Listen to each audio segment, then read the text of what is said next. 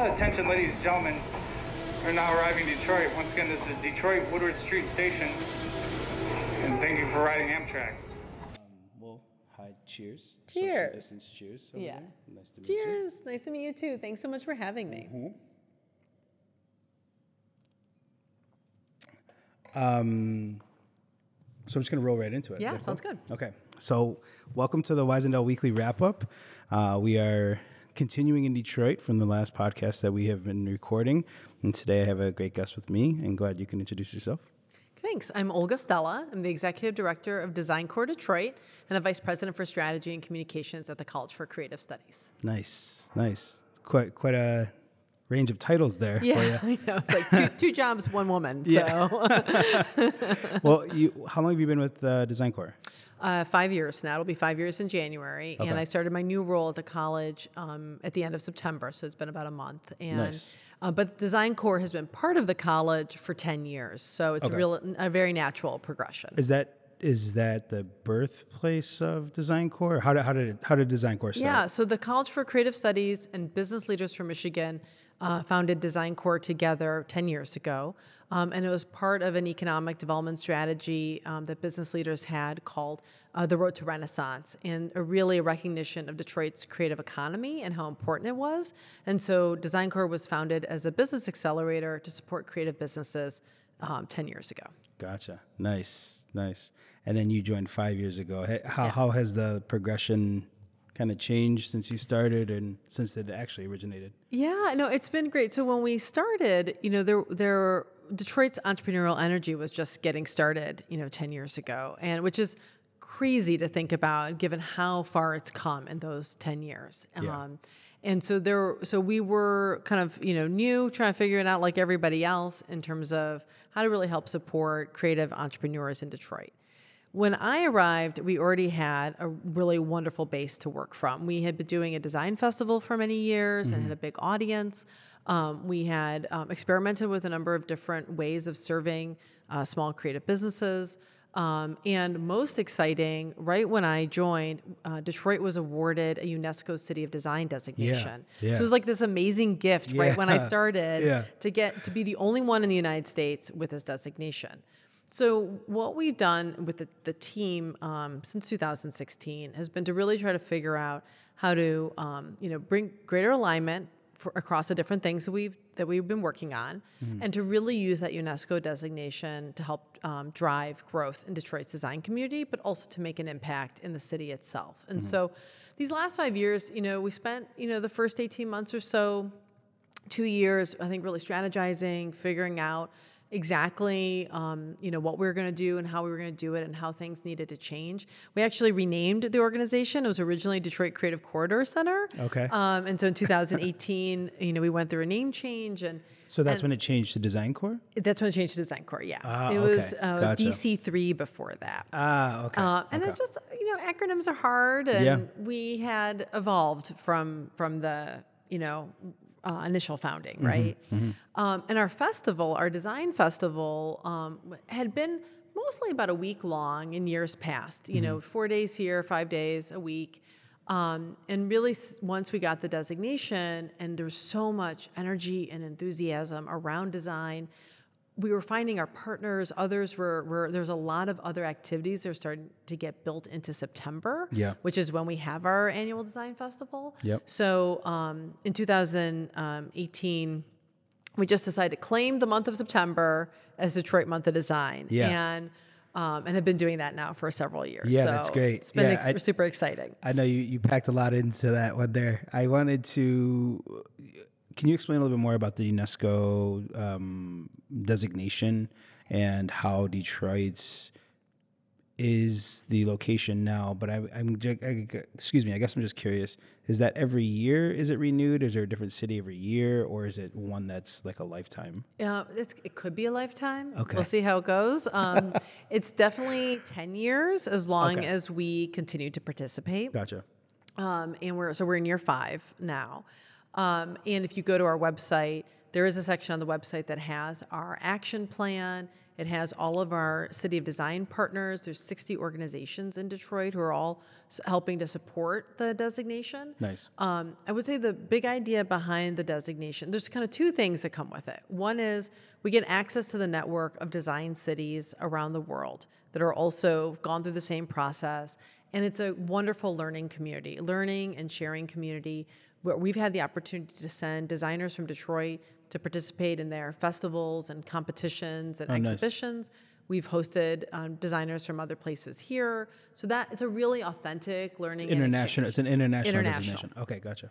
Spanning South America, Africa, Europe, Montreal, Mexico City, Puebla, Mexico, and Querétaro, Mexico are all North American design cities. Gotcha. But we continue to be the only one in the United States.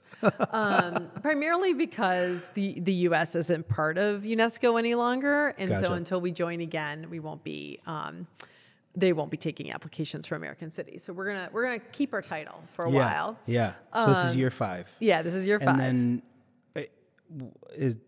exclusive, inclusive, and diversity is this year's. Does it change the theme, or how does that work? So that was a big part of what happened in 2017 and 18. After we got the designation, we did a very intensive stakeholder and public engagement process with 1,000 people participating. And what we landed on is like our big idea, the big goal, the vision that we were driving towards was that Detroit should become the center for inclusive design practices going forward. So we wanted people to know Detroit as the place where we're making inclusive design happen, and developing the designers who can do that, and showing the projects that can do that. So inclusivity and diversity will continue to be kind of themes that weave throughout, because it's Detroit and it's what matters, here, and I think it's something that is unique that we can offer the rest of the world. And so our partners are all working on projects that either are helping to develop diverse talent pipelines, support small businesses. In Detroit, most of our design businesses are pretty small, fewer than 5 employees, or demonstrating why inclusive design matters in real projects. Gotcha. Nice. Yeah. That's a lot. It is a lot. That's a huge task, huge thing to take on, for sure. Yeah, and it's been hard because it's exciting, and it's a noble aspiration, all of that. Those were the words I was looking for. Yeah, noble aspiration. It is, but it's hard to, you got what we recognize is that everybody's also working on their everyday work too. Yeah. And part of what we're always trying to figure out is how can the things that we're doing at Design Corps, like the festival or the ways that we're supporting design businesses, we're constantly looking for those connections back to the aspiration and back to the strategies that were in the action plan, so that it can be meaningful for our partners. We're not asking any of our partners to do projects or to do city design work as an extra project. And where we're finding success is in the places where it is really important to their own mission or to their own goals and aspirations. And so we're united in that way. And so I'm excited. Next year, the National Organization of Minority Architects is going to host their annual conference in Detroit. Oh, fantastic. And I think it's the 50th annual. And will that fall in September as well? It's going to take place, I think, in October. Oh, okay. But there's definitely some ways that we can partner with them. Yeah. And they've been longstanding partners in the City of Design work anyway. And so there's just some natural ways where we can partner together. And, so that's what awesome. we're always looking for, those intersections. Yeah. And how did September go this year, now with COVID and everything? It was great. I mean, it's so weird to even say that, because I think in April, I don't think we knew what to expect. And I think, for all of us as we've gone through this pandemic time, it's hard to set expectations because it's just you just don't know. But what was so exciting about it was just the outpouring of interest from the design community. Yeah. Normally, we do a lot of events ourselves. We have a big Eastern Market event, and a lot of like kind of community experiences that Design Corp puts on. And we didn't do any of those this year. Gotcha. But nevertheless, it was our biggest year in terms of events and experiences, our biggest year in terms of exhibitions. Wow. This exhibition was one of the ones. Sorry, not to cut you off. Big shout out to Wasserman Projects again and Allison and the team over here. We are in their Never Normal exhibit right now. It will be up until December. This will probably come out in mid-December, so definitely check out our website and also the Wasserman Projects to see more work here. So sorry, I just had to. No, I'm so glad you plugged it, and because I love what Wasserman Projects and the designers who worked with them on this Never Normal exhibition did. Their opening night was a virtual opening night. Mm-hmm. And so just the ingenuity, and it was one of the best events I've ever been to. Yeah. Made me so happy to participate that night, because what the pandemic forced us all to do, not just Design Corp, but all of our partners doing wonderful events and exhibitions and experiences, was to really to be innovative, to pivot, to figure out, how are we going to engage people in a way that is relevant? Everybody's under so much stress in their lives. Why should a month of design matter? And I think what was so gratifying was just the outpouring of interest, of attendance. It really did matter to a lot of people, and it just energized us to think about next year in different ways. Yeah, and that presentation, I thought it was cool to see you get a lot of backstory. You were able to see into the studios a lot, which was great, and we'll obviously put the presentation on the website as well. But it was really interesting to see the process, not only the process, but you saw into different people's homes, you saw into their studios, which I really think gives a lot of color to who an individual is, for sure. Yeah, and you don't get that in a cocktail party, right? Exactly. You get a different kind of energy, but we still had that camaraderie, and then you got that layer. We do have an on-demand section of our website now, so all the digital content from Month of Design, we're still adding things as partners send them to us, but people will be able to keep accessing the content from September, and that's been a big aspiration of ours too, is to have Month of Design last beyond September and to keep,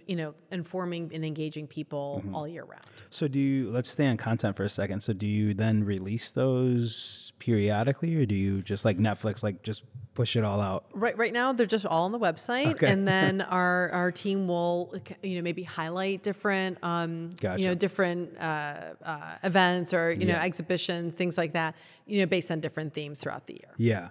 And you guys have a podcast as well? We do. Okay. What's the name of that one? It's the Detroit City of Design podcast. Nice. And when did that start? So this is our second season. It started last year, and we mostly release the episodes in the summertime. So, sometime between April and June, leading up to Month of Design in September. Gotcha. Nice. And is your team putting out more content now in the winter, or like are you guys just back to the drawing boards? Because I feel like everybody is back to the drawing board, just waiting for January for Q1 of 2021 to see what to do. Well, right now we're working on a series of Instagram videos. So we started this year. This is one of our pandemic pivots, as I imagine people will be calling them. We had never really done a lot of IGTV videos before, and so we started in April putting together a lot more IGTV content. Again, relying on our partners in the different UNESCO cities of design or our members. We have a business network of small businesses throughout the city. They're our members. And so now, later on in November and into December, we're working with local designers to give practical business advice to businesses and how to get through the winter and how to continue to adapt to these pandemic circumstances. So engaging audiences, making physical changes to your business, that kind of thing. Yeah, so short videos, 10, 15 minutes, we're finding that that's great for, it's just enough for people to kind of grasp onto. Well, everybody's pretty fatigued electronically. And you said you took on knitting recently. How did that go? I'm still learning how to knit. To take it back analog real quick. I would call it neutral. It's very neutral. We've had some successes and failures, and the jury's out. We'll see. The next time we see each other, Felix, if I've got burgundy hand warmers, then you will know I have succeeded. I know it's interesting to do things like that to just get your mind into doing something else. Like it's so funny. Oh my gosh, we have to. We between the baking and So the knitting was my daughter's idea, and we're gonna keep trying. So talk about Detroit like on a national stage. I know that like obviously the month of design is great. I know that the Detroit homecoming brings a lot of people back to Detroit as well. What do you think Detroit, or how do you think Detroit is like on a national level? Yeah. So I don't know. I don't think we talked about this before before we sat down. But my job for a long time before I came to Design Corps was in economic development in Detroit. So I led business attraction and retention for the city for many years, and have been involved in kind of thinking about how to position Detroit nationally and globally for investment. Nice. For most of my career, and. I think especially these days, Detroit's I think reputation is we're I think beyond we're just past the whole kind of morbid curiosity. Like if you've been asking me this maybe 10 years ago, the kinds of questions and the kinds of interviews we were doing with national journalists or national think tank leaders. There's one point I felt like all that was happening was that folks from New York and DC were coming to like examine us, all the time. And just curious. Yeah, they were just, like trying to understand. And we kept just saying, like, this is a resilient city of people who are figuring out every day and really don't expect help from anybody, and are just trying to figure out how to have a good life here and how to get past some of these challenges that have plagued us for years. And I think we're past that. Like, it is actually really like it's a little sad for me that what it took was to have a great restaurant scene to get past that. But that appears to be what some of these, what outsiders sometimes, how they judge your city is on your restaurant scene. Yeah. So we still have a great restaurant scene, pandemic or now. Right. And our restaurateurs are figuring out some innovative ways to respond to the pandemic, and I'm grateful for that. And my stomach is too. So do you feel like? Oh, go ahead. But I think the thing that is really exciting for me about what's the conversation in Detroit right now is that lots of leaders in Detroit, whether they're community leaders or leaders in city government or philanthropy, the pandemic has really laid bare the inequities in the city and in the region, the inequities around education, around healthcare, around housing, around workforce, opportunity. These, we've talked about these inequities for many years. I was involved in the Detroit Future City Framework 10 years ago, and helping to develop that. We talked about those inequities there, but like this pandemic has laid that bare. Oh, absolutely. And there's so much energy at a grassroots level, and bubbling up to try to attack those inequities head on. And I think that's where Detroit, I think, will continue to distinguish itself amongst American cities, is in facing these inequities head on. I don't think we have all the answers, and we're definitely far from solving it all. But but that kind of energy is what actually gets me very excited about the future and about helping to support and playing some small role in that, because there's some really amazing leadership in the city that are they're living, breathing every single day trying to figure this stuff out. And I think that's going to be the kind of the story of resilience that comes out about Detroit, as we go forward. Yeah. It's interesting about how you were saying there were other cities that were curious about Detroit, like whether it would be New York, or I know when we had the movie tax credit too, like that brought a lot of interest to it, a lot of eyes. What do you see those people now moving here? Did you see them move here? More businesses come here throughout that time? I think so. I think that people definitely, we had the whole Brooklyn wave, and we've definitely, we always do well with people who have some kind of a prior connection, right, to home. I think that's been the success of Detroit Homecoming, and what Cranes has done with that is reintroducing people's hometown back to them.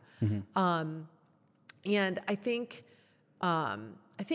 for the people who find success in Detroit, who come here from the coast or somewhere else, they see Detroit for what it is, and not for what they wish it would be. And I think the people who are most successful here in bringing their business or establishing their life, they are willing to join in, as opposed to like trample in, to be invited in, to figure out how to participate and what's needed. I think we're a little bit past, there was a period where everybody had a new idea for a new nonprofit, new way that they were going to save Detroit. And I think we're a little bit past the kind of the savior thing that was going on for a while. And so, especially now, I think this pandemic has proven you can really live anywhere, and do your job. And so I actually think that, given there's so many good things about being in Detroit, that we might see more people either coming home or coming here because they're curious, and staying here because they love the people, they love the culture that's here, and wanting to be part of something that's really real and meaningful. Yeah, and when you talk about the demographics of College for Creative Studies, can you tell people, for people who don't know, that is a general design school with a specialization in, what would you say? So it's an art and design school. It's a private art and design school that covers really all the disciplines from, art practice, painting, sculpture, and other visual arts, craft, and then all the disciplines of design. And we also have 4 graduate programs as well. Yeah, I was just curious about how, what would you say, maybe the demographic of students that are transplants from other areas than Detroit? Or the surrounding area? About 70% or so of our students are, I might get the numbers off a little bit, but like 60 to 70% are from Michigan. Okay. And then we have a very healthy international student base, and then about the other 30% are either international or coming from around the country. Gotcha. So, and those numbers are relatively rough. But it's just interesting to see, that's where people stay if they go to school there. Their network is there. I mean, that's huge to stay in the city that happens like that, for sure. And I think we're going to be doing more and more to really connect kind of what happens within the walls of CCS to the community. We just celebrated 20 years of our Community Arts Partnership Program, which has been teaching. It's like one of the best kept secrets of CCS. They've been working with Detroit school children for the last 20 years, teaching art and design in schools. And all of the kind of creative youth development that goes along with it, and just some really wonderful work. So CCS has a lot of connections in the community, in addition to Design Corps and CAP, and I think what we're hoping is just to keep having that stuff kind of rise up to the surface for people to know about it. Yeah. Are there a lot of other initiatives, larger initiatives like the auto show or things like that attract a lot of people to the city? Yeah, I mean, I think with the changes happening to the auto show, and next year it'll be in September, but it's supposed to be in June going forward. But we skipped it the whole year. We skipped it this year. We skipped it this year. I mean, because pandemic, right? Yeah, right. Yeah, no, I just wanted to make sure. So next year they're trying to be safe and moving it to September. I think our music festivals. I think so many people know Detroit for its music, whether it's it's techno. I mean, they're really the birthplace of techno, and then the jazz festival. I think those are really important anchors to our summer. The techno festival Detroit Movement. Opens up the summer, Memorial Day, and Jazz Festival closes it out, right? So I think those are really huge drivers. Our cultural institutions also, I mean, I think with the changes happening at the Motown Museum, kind of the new leadership, both at the Detroit Science Center and the Charles H. Wright, just the continued, excellence of the Institute of Arts and Historical Science. I mean, those are all, helping to build, the narrative of Detroit and are themselves changing in lots of ways.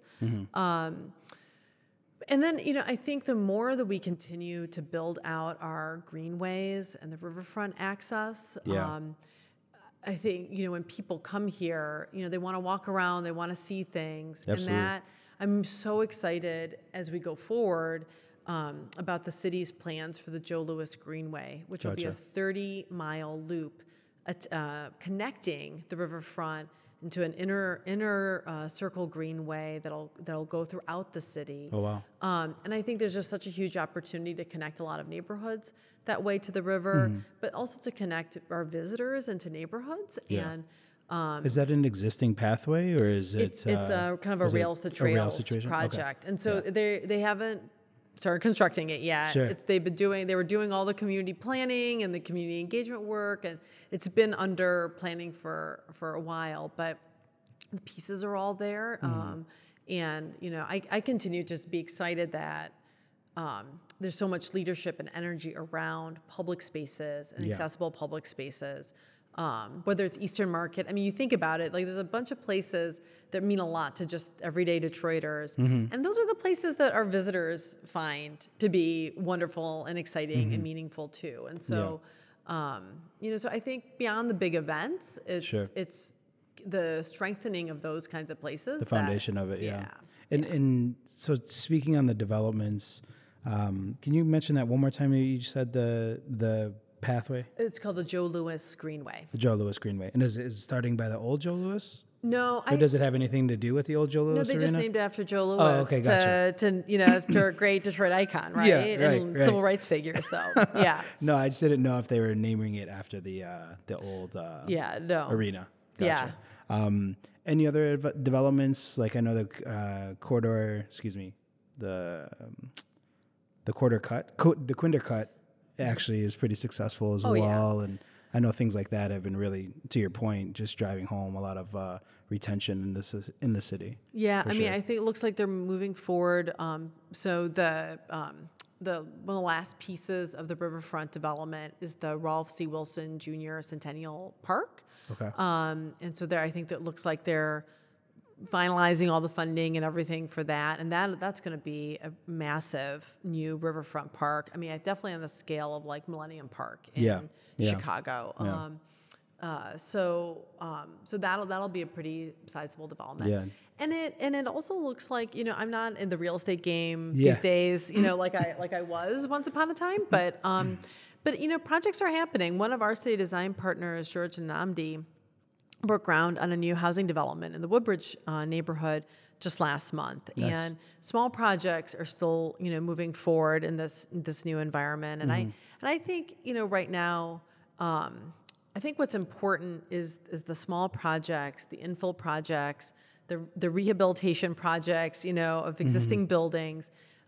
Those kinds of pieces are filling in the gaps. And while we love to see the bigger projects move forward too, and I know that they will. Yeah. Sometimes they're just harder and more complicated, and a lot of moving pieces. Right, it's a lot of moving pieces, and it's good to have the smaller projects, keep the momentum going, while things settle out from the pandemic. Yeah. And you mentioned Chicago. Do you get out to Chicago quite often, or I mean, we get out there? Pre-pandemic, right? I mean, we've got family and friends, and it's a great city. Yeah, nice. Yeah. Any other travel pre-pandemic that you're looking forward to doing after? We were just talking about trying to get out to New York. My husband would love to get out there and just kind of see what New York looks like empty. But I don't think we're going to be going there until things calm down a lot next year. And go ahead. Yeah, no, go ahead. I was just gonna say when you like look at other cities and look at other cities' festivals, do you what do you take note of? Is it Art Basel down in Miami, or is it more of like the conventions South by Southwest, or I guess what would be the framework that you would say you would base it off of? Yeah, so we do a lot of benchmarking against other UNESCO cities of design too, because we have such a close relationship with them. Especially ones that are really thinking about their festivals as a way to support their independent designers and their small businesses. So Kiana Wenzel on our team is the leader of our that programming. We call it Culture and Community. And so I know she's been looking at Toronto and networking with the folks in Boston and their design festival, and LA, we've talked to the folks in LA for a long time.